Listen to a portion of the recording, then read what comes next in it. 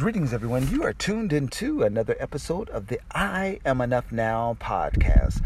I am your host, Harold LaFall, and today I want to talk to you about self-esteem.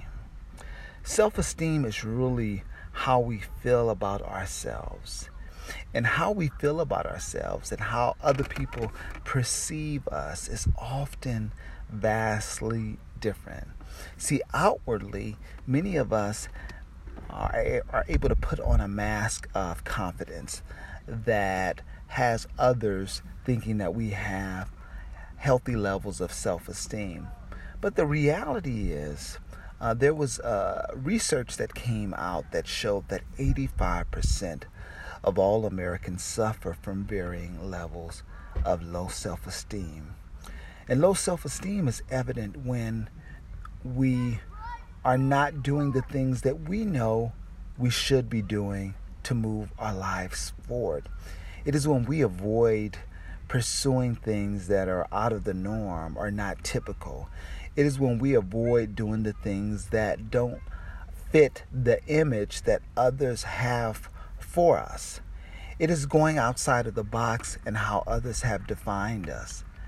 And when we avoid doing those things and moving forward and taking action, what happens is we're sending a message to our subconscious that we're not enough, that we don't have what it takes to do the very thing that would bring us joy, that would make us truly feel good about ourselves. See, we have bought into the idea, many of us, that if we get a certain title or if we get a certain square footage or a certain amount in our bank account, that it will make us feel good about ourselves. But real fulfillment, real self-esteem comes from doing the things that are in our heart to do and moving forward and taking action on those things that oftentimes scare us and oftentimes make those around us feel uncomfortable because it's not how they see us or not how they have defined us. And so it's taking action. You know, James Baldwin tells us that you can't fix what you won't face. You'll never be able to fix your self-esteem by external things. You'll fix and build your self-esteem when you take action toward the things that bring your heart joy, that you know are in alignment with who you are. And I want to offer you this. Mel Robbins has the 5-second rule. And the 5-second rule, it's a technique that helps us to break a habit of avoidance and delay. It is a technique that we are able to use to disrupt that internal conversation that we have in our heads when the moment we venture to do something that is out of our norm, that we wouldn't normally do, that stops and stifles us from taking action on the very thing that we need to do to move forward.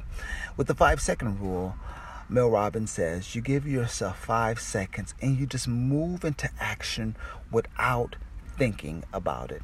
And here's the amazing, miraculous thing that happens.